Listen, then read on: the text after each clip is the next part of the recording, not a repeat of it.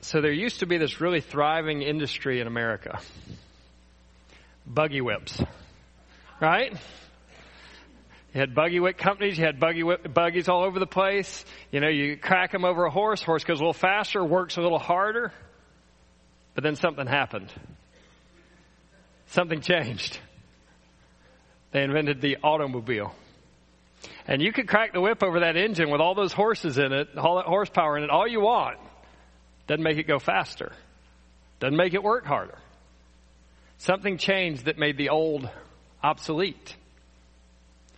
Well, when we look at the buggy whip of the law, it's not that the law doesn't have a purpose. It's not that the law is not still very good at what it's supposed to do. It's that something came that made it obsolete. The gospel came. The gospel came and made the law obsolete. So turn with me to 2 Corinthians chapter 3, verses 7 through 11, and we're going to zero in on that. And we're going to zero in on the distinctions between the law, or the difference between the law and now the ministry of the gospel. The ministry of the law came with Moses and the ministry of the gospel. So we're working our way through 2 Corinthians, and it opened up with this opening doxology, this opening praise statement. Right, that we're blessing God because in the midst of our suffering, our purposeful suffering that God has given into our lives, God comforts us. He comforts us with His fatherhood. He comforts us with the sending of His Son Jesus and being Father of the Lord Jesus. And He comforts us with being the Father of mercies, who is the source of all the mercy we need for whatever we face. But He doesn't comfort us so that we can be reservoirs of His comfort. He comforts us so we can pour the comfort He gives us out into the lives of other people. And He comforts us to pry us away from the self-reliance we're all prone to into a reliance on Him. So opening doxology, and then there was this very brief section where he dealt with these charges against his integrity, mainly centering on he didn't keep his word to come back like he said he would. And so he gives a defense of his integrity, focused on the faithfulness of God, and then focused on, like, I didn't come because it wasn't time yet. With all the issues between us, if I'd come, I would have broken everything. So instead I wrote with a desire to bring reconciliation between us all. And then the last time that we were in 2 Corinthians, we moved into the first kind of major section of the book. And this major section of the book is answering the charge, or answering the question that seems to have been pressed on him. Who do you think you are? What gives you the right to talk so boldly to us? What gives you the right to have such authority towards us? What gives you the right to tell us the things and command the things that you command out of us? Who do you think you are? And so they began with, like, you want a letter of recommendation from me? Like, you exist eternally because of the ministry of God through me. Like, the Holy Spirit took the gospel and wrote a living letter over your heart because I showed up. There's a church because I was there. You're saved because I was there. You're my letter of recommendation. Now he moves into this, he continues the argument that he kind of begun there, and he talked about in that last section, he talked about these two things between the law, and he kind of alludes to law and stone tablets and the gospel. And he's really going to zero in on that one point today in this section. He's going to zero in on the law and the gospel. And he's going to say, man, the law has such a glory. The law is glorious. It shows God off. But a brighter glory, a better glory has come. Let's read verses 7 through 11. Now, if the ministry of death, carved in letters of stone, came with such glory that the Israelites could not gaze at Moses' face because of its glory, which was being brought to an end, will not the ministry of the Spirit have even more glory? For if the glory in the ministry of condemnation, then the ministry of righteousness must far exceed it in glory. Indeed, in this case, what once had glory has come to have no glory at all, because of the glory that surpasses it. For if what was being brought to an end came with glory, much more will what is permanent have glory. Let's pray. Father, you are glorious. The heavens shout of your glory. The sky above tells of your handiwork. God, there is not a language, there's not a nation, there is not one tongue in which your glory is not being declared over all the earth by your creation. And yet there's a greater glory. There's the glory of the gospel. There's the glory of your Son living his perfect life. There's the glory of the cross. There's the glory of the resurrection. There's the glory of the Holy Spirit applying that to our hearts and empowering us to share it with others, empowering us to serve others.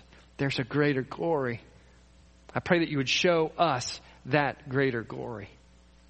That you would send us with that greater glory.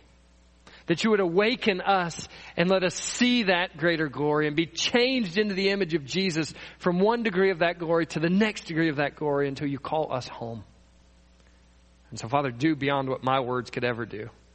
Do what your word that's living and active and sharper than any two-edged sword that pierces the division of the soul and the spirit and the joints and the marrow and divides the thoughts and intents of the heart. God, do what your word can do. We pray that in Jesus' name. Amen. So the gospel ministry shows a greater glory than the law's ministry. The gospel's ministry shows a greater glory than the law. First, it offers life by the Spirit versus death. It offers life by the Spirit versus death. All right, so I'm going to see just a little quick theology test for everybody. See if you can complete this sentence. God the Father, God the Son, God the there you go, see? Y'all have got this. Some groups take that last person and they put him on center stage with a spotlight on him. And it's all about the experiences and it's all about the feelings and the emotions that Holy Spirit, that third person does. But his function isn't to take center stage. His function is to be the spotlight that shines on Jesus, not himself. But unless we get too hard on those groups, I think we have to look at ourselves, our group.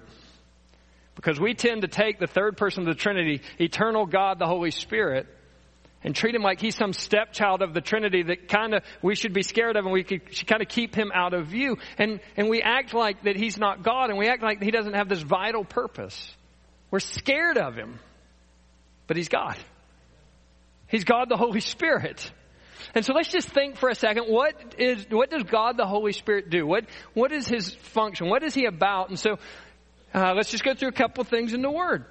God, the Holy Spirit, convicts the world of sin and of righteousness and of a judgment to come. There's not one human being that you will ever enter into a conversation with that the Holy Spirit has not worked in their life to bring about conviction of sin, to bring about the display of his righteousness, to bring about the understanding that there is a judgment to come. I don't care how much they try to erase it, how much they hate it, how much they rage against it, how much they defend against it, how much they ignore as if it doesn't exist. The Holy Spirit convicts the world of sin, righteousness, and judgment to come. The Holy Spirit takes the teachings of Jesus and applies them and brings them to bear on the heart and mind of the believer. The Holy Spirit takes a spotlight and he just shows and he points to the glory of Jesus Christ. The Holy Spirit takes you and makes you a sanctuary, a temple of the living God. God himself lives inside of you to make you a holy place. And wherever you go, the sanctuary goes. Wherever you go, the holy place goes. Wherever you walk, the temple of God walks there because you are the temple of God. The Holy Spirit lives inside of you. God lives inside of you. It's the work of the Holy Spirit. The work of the Holy Spirit is to take dead people and make them live again. To take people who have a veil of Satan blinding their hearts and minds to the glory of the gospel in the face of Christ. That blinds them from that. And rips that veil off to see, to be unblinded, to be blinded by the glory of God. The Holy Spirit does that. It's kind of important what the Holy Spirit does. There is no ministry, there is no genuine ministry that we can affect. There is no genuine ministry towards each other in the body of Christ because the Holy Spirit gifts us for ministry, the spiritual gifts that we have. And there is no ministry we can have to the lost world without the active involvement of the Holy Spirit. No such thing. In fact, in this text, the distinguishing mark between the ministry of the law and the ministry of the gospel and the work of Christ is that the ministry of the gospel is the ministry of the Holy Spirit. Kind of important stuff. So let's dive in and let's see this life-giving ministry that comes from the ministry of the Holy Spirit versus the death ministry. And so in verses 1 through 6, he has given some allusions to the Old Testament law, like in verse 3, it talks about the tablets of stone. And in verse 6, he talks about the letter that kills. That's the letter of the law that kills versus the Spirit that gives life. And then he's going to zoom in and focus on that here. And so look at the text. Now, if the ministry of death carved in letters of stones comes with this glory, but I think we got to stop here for a second. We got to think about that, right? Because if we're not careful, we might think that Paul's view of the law is extremely negative. We might think that Paul's like, let's tear up the Old Testament, let's tear up the law, let's throw that out because the gospel has come. You know, because generally when we see, okay, it's the ministry of death, we're thinking that's not a good thing, right? But it is the justified ministry of a justified death, and it has glory. In Romans chapter 7, when Paul talks about the law, he's like, it is holy, it is righteous, it is good. The law is holy, the law is righteous, the law is good. There's not a problem with the law. The law says this is who God is. The law says this is the character of God. This is what the holiness of God looks like. This is what the glory of God looks like. This is what the beauty of God looks like. Here is His perfect, wonderful, beautiful holiness. That's what the law says. Look at the God who wrote it. That's what He's like.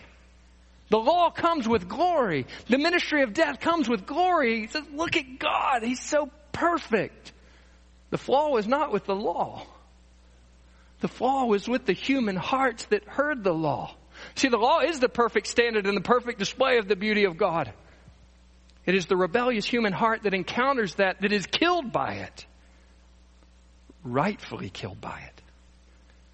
Rightfully killed by it. We don't deserve anything but this death because it hits a rebellious heart, and that rebellious, dead heart chained to sin hates it, rejects it, cannot possibly keep it. And so it's a ministry of death in that it hits a rebellious heart. And it shows the rebellion of the heart. And it seals the rebellion of the heart under death. So the ministry of the law, the ministry of death, carved in letters of stones, came with glory. But it wasn't God's final revelation. It wasn't God's final answer to the question of human sin and the question of human separation. He even promised in the Old Testament a new covenant that was to come. Jeremiah 31 and following, if you want to write that down. I will put my law in them. I will write it on the tablets of their heart. I will be their God. They will be my people. For I will forgive their iniquities. Write this down if you want. Ezekiel 11, 19 and 20. I will give them one heart, and I will put a new spirit in them. The Holy Spirit. Don't be scared. I'll put a new spirit in them, and I will remove their heart of stone and give them a heart of flesh, that they may walk in my statutes. So we have this ministry carved on tablets of stone that produces death, and it came with a glory. It came with a display of God. It came with a display of God's perfection and God's worth and God's majesty, even though it rightfully killed people. And so if that law came with a glory, how much more will this new ministry, this gospel ministry of the Spirit that gives life, have a glory? Then they go on and he talks about this ministry on stones where the Israelites had, or Moses' face had this glory, and the Israelites couldn't bear to look on his face because of the glory. Let me give you the reference to that. Exodus 33, 18 and following. And so Moses goes up onto the mountain to get the law of God. I think this is the second time. And he comes back from being in the presence of God, and he comes back with the residue of God's glory on his face, and his face shines. But he comes back to a rebellious people. He comes back to a stiff-necked, hard-hearted, obstinate, rebellious people. And seeing the glory of God, even refracted from the face of Moses, even even kind of just the residue of it on the face of Moses, terrifies them. And they can't even gaze at him. And so Moses has to veil his face. You see, glory, when it encounters rebellion, is an extremely dangerous thing. To see the beauty and the perfection and the worth and the greatness and the majesty of God with a rebellious heart is a deadly thing. And that's what he's illustrating here. Is the glory of God on the face of Moses that came to a rebellious people terrified them, and it should. Because you don't play with the majesty and the worth and the greatness and the glory of God. You don't play with that. It crushes you. It kills you. No man can look on my glory and live, it says in the same section of Exodus. Because Moses is like, let me see your glory, God. I want to see your glory. And God's like, if you were to see it, it would kill you. And so here's what I'll do. I'll hide you in a cutout of the rock, and I will pass before you, and then I will uncover you so that you can see just the tail and the back part of my glory. And he sees that, and he's changed forever by it. If you were to see the glory of God with your rebel heart, you would be crushed by it. It is a rightful death that the ministry of the law gives. It is not a flaw within God. It is not a flaw that the law was wrong. And so ministry 1, ministry of death. But that's not the end of the story, is it? Ministry 2. Ministry 2 is the ministry of the Holy Spirit, this heightened contrast of the ministry of Paul. Here's my ministry. Here's what gives me boldness. Here's what gives me the right to press this on your heart. If that ministry had a glory that terrified people and it killed people, how much more? How much more will not the ministry of the Spirit have even more glory? The Holy Spirit takes the gospel and it allows us to see the glory of God without being crushed by it. The Holy Spirit takes and applies the work of Jesus to our hearts. He unblinds our hearts. He awakens our hearts. He lets us see the glory of Jesus and not be destroyed by that glory. Not be killed immediately, broken into pieces and disintegrated by that glory. That's what the Holy Spirit does. Does that not have a greater glory? See, the key to the New Testament ministry is the ministry of the Holy Spirit. How will not the ministry of the Spirit, the life-giving ministry of the Spirit, the glory allowing us to see ministry of the Spirit, the taking us from death and making us alive ministry of the Spirit, how will that not have more glory? If there's a brightness to this law, how much more is the brightness of the Spirit? If there's a brightness to a rightful death under the law, how much more will there be a brightness to the life-giving ministry of the Spirit by the gospel? You see that contrast? You see what he's saying there? In verse 3, you are the letter written by the Spirit of the living God on human hearts. That's you, because the gospel ministry has gotten to you. That's in verse 3 as he talks about the ministry of the Spirit. In verse 6, you are made ministers of the Spirit. And then here, in verse 8, the ministry of the Spirit has much more glory than the ministry of the law. So we have this empowering ministry of the Holy Spirit that equips you to serve God, to see God and live. We have this empowering ministry of the Holy Spirit that sends you on mission with power. The power to be His witnesses from Jerusalem, Judea, to the uttermost part, Samaria, to the uttermost parts of the earth. You have a power to minister, and you have a power to be on God's mission. You're made alive by the Holy Spirit. He takes dead people like you and dead people like me, and He makes us live. Is that not greater than the ministry of death? Is that not a better ministry? God lives in you and He makes you holy. God lives in you and He empowers you for ministry. God lives in you and He empowers you for the mission of God. It is a better glory to be alive by the Spirit versus dead under the law. Second step, the ministry of the gospel gives us righteousness versus condemnation. The ministry of the law gives us righteousness versus condemnation. There is a universal need to be righteous. There's not one human being on this planet that does not desire to be righteous. You're thinking, I don't believe that. Have you seen the news lately? I don't believe it. There's a universal need to be righteous. Here's how it looks. Something is wrong. I blow it. Somebody calls me out, or just in the quiet moments of my life, my conscience accuses me. And what do I go in to do? You ever met a human being that does not have a list of excuses for everything that they potentially have done wrong? Right? So we're great at manufacturing excuses. Oh, I was just tired. Oh, I just had a stressful day at work. Oh, I had tests this week. I am filled with excuses that make everything I do seem fine and right. Why? Because I need to feel like I'm right. Or, if my excuses fail, then I'll just minimize it. It wasn't that big deal. I just lost my temper a little. It wasn't that big deal. It was a little white lie. It's not that big a deal. I can minimize my sins and my failures because I need to be right. You guys do this at home, don't you? Husbands and wives. If you're in a relationship, you do this, right? Mine's real small, but guess what? When she does it, it's big, right? We can minimize our sins. We can maximize the sins of others. Or we can blame shift, right? Y'all are good at that, and I'm good at that, aren't we? I see something I've done wrong. I know I'm messing up. But honey, don't you remember what you did 6 months ago? When you left the toilet seat up? Do you remember what you did all those months ago that really blew it? We shift the blame onto someone else. Or, if everything else fails, I'm going to just work really hard to pay back and make it up to the person I've wronged. Whether it be God, I'm going to just work real hard for God, and then I'll be okay with God, and I'll earn back all these times I've blown it with God, and we'll be okay.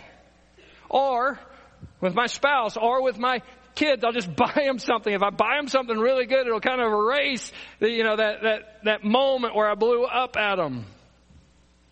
Because we all need to be justified. I'm personally convinced that where we stand politically in this nation and culturally in this nation is in large part a means of self-justification. Here's what I mean. I need to be right. And so I hate you if you disagree with me politically. I hate you if you disagree with me culturally. Why? Because my political views are a way I justify myself. I'm on the right side of the issue, and that may be a more progressive side of the issue. I have to fight and I have to hate you if you disagree with me, because in part I'm right and I'm righteous because I hold the right set of political views and cultural views on the subjects of the day. Or if I'm more conservative leaning, I'm righteous. Why? Because my politics are right. I'm righteous. Why? Because I see the right side of the cultural issues of our day, and I'm on the right side, so I'm justified, and that is the human need for righteousness. Or I eat organic, non-GMO, BPA-free stuff, and I'm right because of it. It's the human need for justification. It's universal. Somebody has to pay for this stuff. And so either I have to pay for it by working hard and believing the right political and cultural opinions, or I have to work really hard for God, or I have to work really hard for other people, or I self-loathe, or I feel guilty all the time because I need to be right. Or you have to pay for it. I have to give you the cold shoulder. I have to give you my hot wrath. I have to keep you at a distance till you've paid back the sin against me. There's a universal need for righteousness. We are guilty, but there's a cross. Payment must be made, so there's a cross. And no longer do I have to pay God back. He has taken it and finished it on the cross, and now I am righteous. I don't have to earn righteousness. I don't have to work really hard for God to be righteous. I don't have to keep all the commandments to be righteous. Jesus died on the cross, and God just says, righteous. And now, I get to just go live like who He's made me to be. Declared righteous. And I get to go seek by the power of the Holy Spirit to live righteous. And no longer can the accusing thoughts of my heart get the final word. And no longer do I have to blame somebody else. No longer have to exact payment. Now I can just simply receive and remind myself, I am righteous. Even when I don't feel it. I am righteous because of the cross. That's the work of Jesus. Let's look at it in this text. Now, For, verse 9, if there was a glory in the ministry of condemnation, don't miss that. There is a glory in the ministry of the law. There is a ministry in the glory. There is a glory in the ministry of death. There's a glory in the ministry that brings condemnation. There's a rightful death that comes. Now I want you to think about this. What does God owe us? Nothing. God had one command in the beginning of all times with Adam and Eve. One command. Do not eat of the tree of the knowledge of good and evil. Everything's very good. Everything's perfect. Relationship with God is perfect. Relationship with each other is perfect. Don't eat the tree of the knowledge of good and evil. What's the end of that? For the day you eat it, you will surely die. What does God owe you? Death. The only promise he ever made, the only attachment to the human condition that he made, you eat it, you die. He doesn't owe salvation to the people in Africa. He doesn't owe salvation to the people in the Middle East. He doesn't owe salvation to the people of Statesboro. He owes death. That's his only obligation. Now we got to get that right, because we're going to start reversing things in our minds if we think, how could God send people down? How could God let people go to heaven or go to hell? No, the right question to ask of God is, how in the world would he ever save anybody and let them live in his presence forever? That's the only question we should ever ask of God. That's the only rightful question.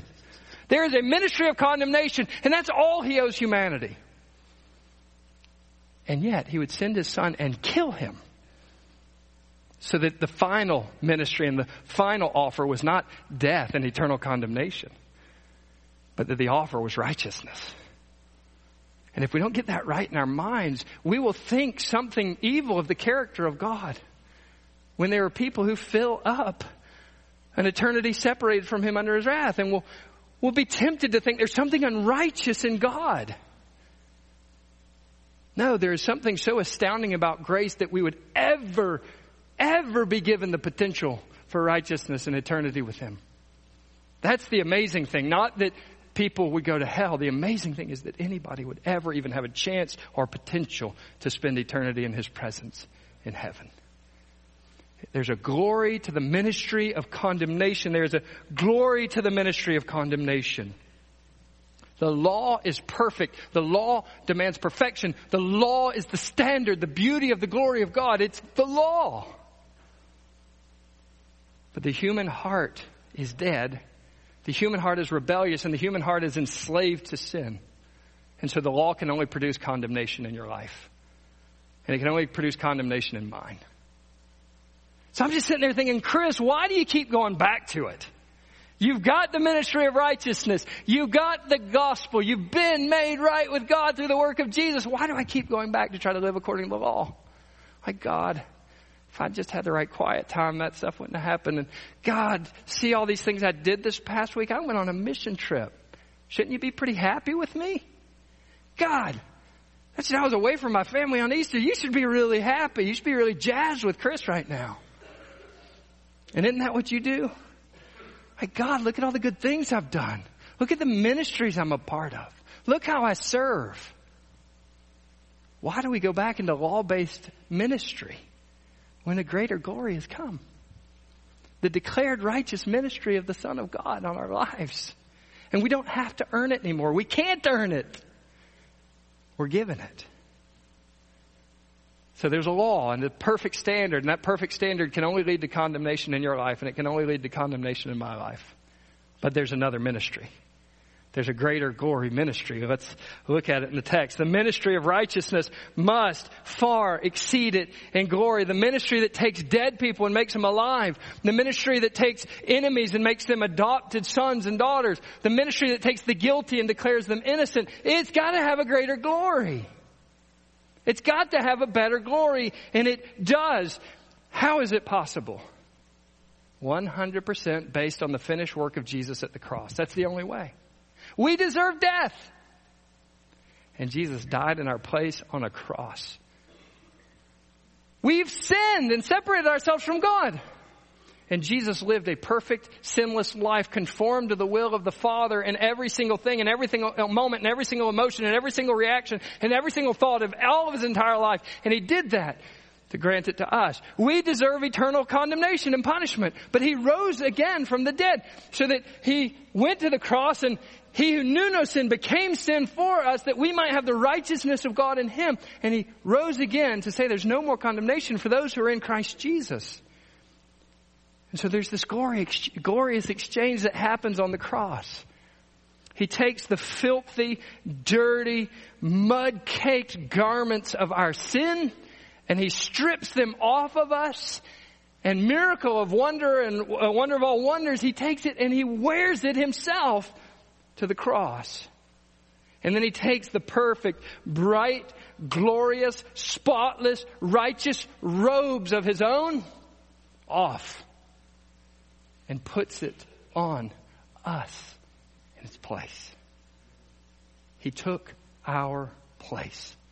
He, the perfect Son of God, became sin so that you, the rebellious enemy of God, could become righteous.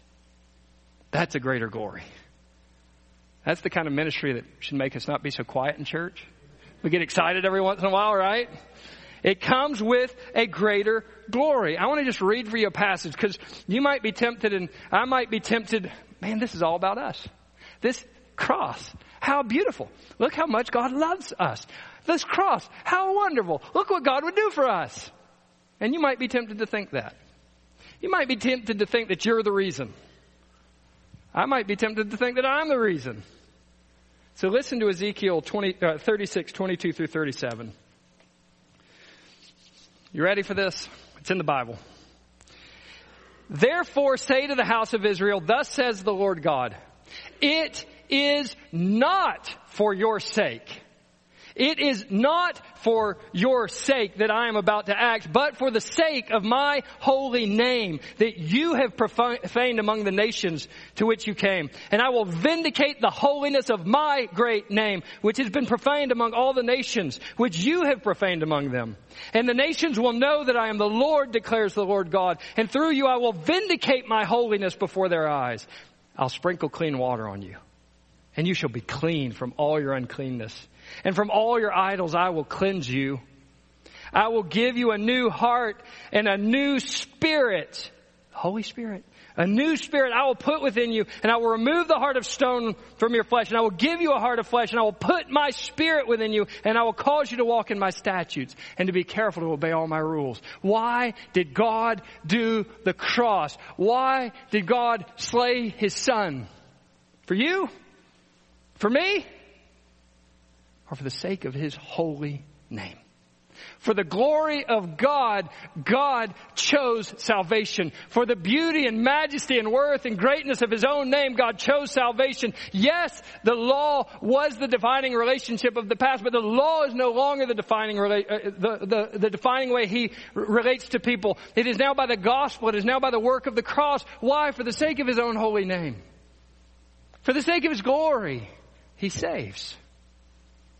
And so he replaces a law that condemns, and it shows his glory to justly condemn mankind. And he replaces it with a gospel, a salvation. And salvation becomes the defining way he relates to people now. The gospel, the ministry of the Holy Spirit that makes us righteous, displays a greater glory. In Ephesians 2, it talks about that we should show for all the ages to come the riches of his kindness towards us in Christ Jesus. We are trophies of his glory for all eternity because we're trophies of his grace for all eternity. That shows his glory. And that has a glory that is so much brighter than the glory that condemns. So much brighter. You are clean if you're in Jesus. You are righteous if you're in Jesus. You are righteous regardless of how you spent this weekend if you're in Jesus. You are righteous regardless of the wars and fights that are raged in your home this weekend because of Jesus. You are righteous despite the selfishness that consumes your heart and that consumes my heart. We are righteous. Not because we earn it. Not because we live up to it. Not because we shift the blame to other people. Not because we have a good excuse before God. We're righteous because of the finished work of Jesus Christ on the cross. That's a better glory. A glory that makes us righteous, not condemned. Last step in this process, the gospel has a greater glory because it is eternal versus temporary. It is eternal versus temporary. I imagine we've all done this. We've walked over to this big store called Walmart, right? And I'm not picking on them. They just happen to be around. And we've gone and we're like, I got to get a DVD player. My DVD player burnt out, man. I got to go get a new one. And we find one and we're like, $10. I can't pronounce the name of this thing, but it's only $10. And we buy it, don't we? We go take it home and it plays a movie or two and then, one of the buttons stops working. Play another video or two and the remote stops working. Play another video or two and won't give it back out. How do I get it out? Because we get what we pay for, right? Or we can take our time and research it a little bit and find one that's of a good quality. And yeah, it costs a little bit more. $10 is a little on the cheap side. It costs a little bit more. But you know what? A better picture comes out. It lasts a lot longer. Instead of buying 4 of these cheap things, I just bought one. And I don't have to, lose my religion because it ate my favorite disc. Right? We pay a little bit more for what lasts. The ministry that is entrusted to you and the ministry entrusted to me is infinitely valuable. In part, why? Because it lasts forever. It lasts forever. Man, you might spend 30 years at your company and they give you a gold watch for it. Mine's silver and y'all didn't give this to me.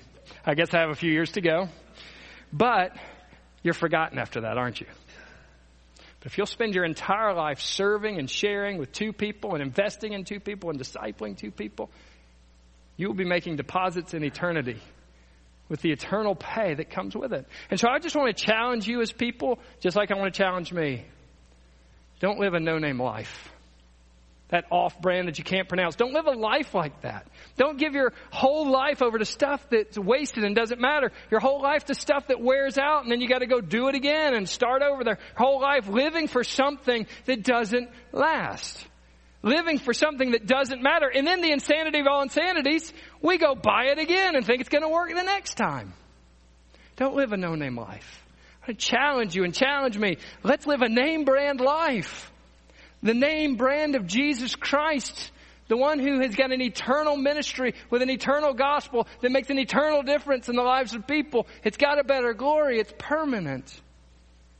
That's the challenge. Look at the text as we begin to close out. And so the Spirit writes a ministry of life on dead hearts. The Spirit gives righteousness in the place of condemnation. And then the last brightness, this last greater glory, He has a ministry that lasts, that's permanent versus what is temporary. And look how he says this.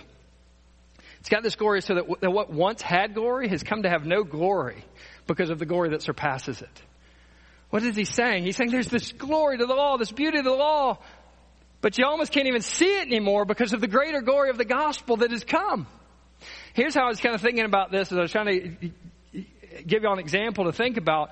I've got this really great tactical flashlight. Not because I'm tactical, but mainly because somebody gave it to me. And it's a really great flashlight.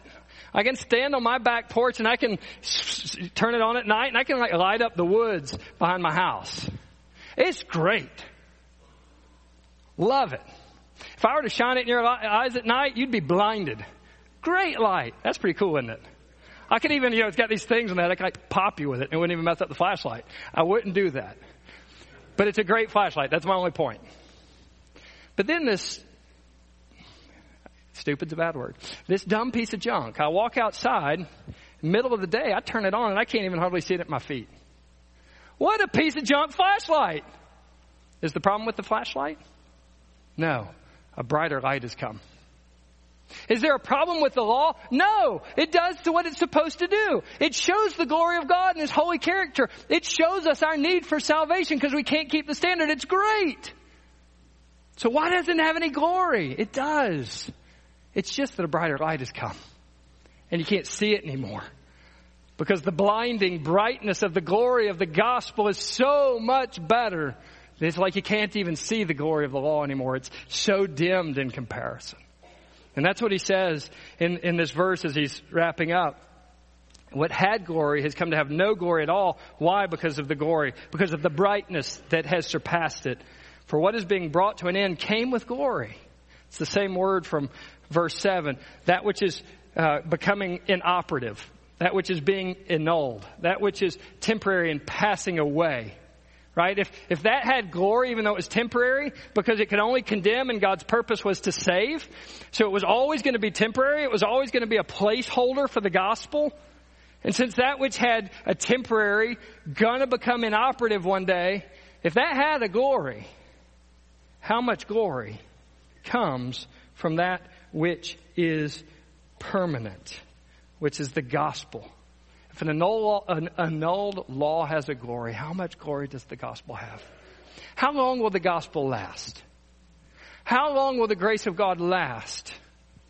Eternity. As long as there is a Jesus, the gospel will hold. As long as Jesus remains Jesus, which is forever, the gospel will hold. The gospel will do its work. The gospel will secure you eternally as long as Jesus holds out. And I got no doubt Jesus is holding out. Because when you think about the end of time, He's coming on a horse. And all the wonders of humanity and all the amassed weapons of humanity will gather up together. And we're going to take Him down. What's it going to take? He will open His mouth, Revelation 19, and a sword will come out of His mouth and strike the nations so that blood fills up to the horse's bridle. And that's all the amassed rebellion of humanity in one place against Him. I've got good confidence He's going to last forever. So I've got good confidence His gospel in my life and His gospel that secures my eternity is going to last forever. And I've got good confidence that a hand that is sovereign and omnipotent that grabs me is not something I can unfold because I'm not quite good enough, but it's also not something that anybody else can take off of me either. And so I believe that as long, and I'm confident that as long as Jesus lasts, as long as Jesus is sovereign, as long as Jesus is all powerful, my salvation is intact, and yours is too. You think you could just jump out of His hand all of a sudden? Like, did he lose his grip? No. You think you could really blow it enough? Like to overthrow the cross? That's how bad you'd have to sin? Like you could just overthrow the cross. You really think you could just do that? Or is your salvation so secure that you can't, nobody else can't, and Satan can't undo one little finger of Jesus from His grasp of you? As long as Jesus lasts, your salvation will last too. And that's forever. That's permanent. That's a brighter glory than what was temporary, what condemned, what was being brought to an end. Let's look at a few practical things as we close out. First, believe on Jesus alone to save you. I mean that. Like, I've been in church, I know believe in Jesus only. Do you live it? Do you live like it's Jesus that saved you, or do you live like, no, I'm going to save me by doing the kind of things I'm supposed to do today? Or maybe you've sat through church all your life. Maybe it's your first time ever hearing it. And you haven't ever believed in Jesus to save you. You've believed in religion to save you. You've believed in being a member of a Baptist church to save you. You've believed in giving your money to save you. You've believed in, good religious service and works and activities and VBSs and camps and all this other stuff to save you. But have you ever believed in Jesus Christ to save you? Because it's only the ministry of the Holy Spirit that applies the Word of God and the gospel of God to our hearts to show us Jesus. That's the only thing that saves people. It's not your good works just because your good works happen to be in church. But maybe you've never been part of a church, and maybe this is all foreign to you, and maybe you're like, I don't care anything about that stuff. I'm going to live how I want to live. There's still a Jesus who is pursuing you. There's still a gospel that can come after you. There's still a gospel that can arrest you, unblind you, and save you. Believe in Jesus only to save you. Second step, serve others in the power of the Holy Spirit. Serve others in the power of the Holy Spirit. Don't step into ministry by yourself. Like, look, I'm pretty good at serving, or I'm pretty good at speaking, or I'm pretty good at doing things behind the scenes, or I'm pretty good at doing things in front of people. Don't go do your ministry by yourself. The ministry that's been entrusted to you is the ministry of the Holy Spirit. Abide in me, you'll bear much fruit, Jesus says. So don't you dare go into your ministry with the Holy Spirit. I think I got this, God. I'll call if I need you. You won't make a difference in anybody's life. You won't build up the body that way. And certainly don't you dare go into the mission of God apart from the Holy Spirit of God. You aren't that clever. I'm definitely not that clever that I'm going to somehow have the magic words that tear the veil of Satan off of a human heart. That I somehow have the magic words that can strip off the chains of sin that enslave every human being on earth. That can take the rebellion out of their heart because I have some good enough words prepared. Your mission, you're loving your neighbor. You're loving the people at the ball field. Your mission of going to class in the name of Jesus. Your mission of serving and sharing the gospel with people. It has nothing to offer apart from the power of the Holy Spirit. See, the Spirit takes the Word of God, or Jesus takes the Spirit of God and the Word of God through the people of God to make a difference on each other's lives and a difference on the world. And so go serve and go share, not by law, not by good works, not trying to earn the favor of God. He already loves you, that's taken care of. He already accepts you, taken care of. You're already righteous, that's taken care of. So go serve and share as one empowered by the Holy Spirit. Last step, ministry in Jesus' name lasts forever. Ministry in Jesus' name lasts forever. I think that's a pretty good return on investment. You can spend your whole life climbing some ladder. Or you can spend your life climbing a ladder in Jesus' name. One may get you a good bank account. It may not, but it may. One may get you, 2.5 kids, and you should be fruitful and multiply. One may get you a white picket fence and a great house. But one, through the simple, plodding, overtime investment in the lives of people, loving in the lives of people, will deposit in eternity something that will last forever. I just want to challenge you. Don't do the no-name, worn-out kind of life. Do the Jesus name brand kind of life that stamps eternity. Let's pray. Father, thank you for a greater glory than what we could produce with effort. Thank you for a greater salvation that is greater than our rebellion, and it's greater than our self-righteousness, and it's greater than our failures, and it's greater than our successes. Thank you for a greater glory in the gospel that saves us, that strips away our condemnation and places righteousness in its place, that strips away what is temporary and puts what is permanent and eternal over us. God, that strips away death and brings life. Thank you for a greater glory. We pray that in Jesus' name. Amen.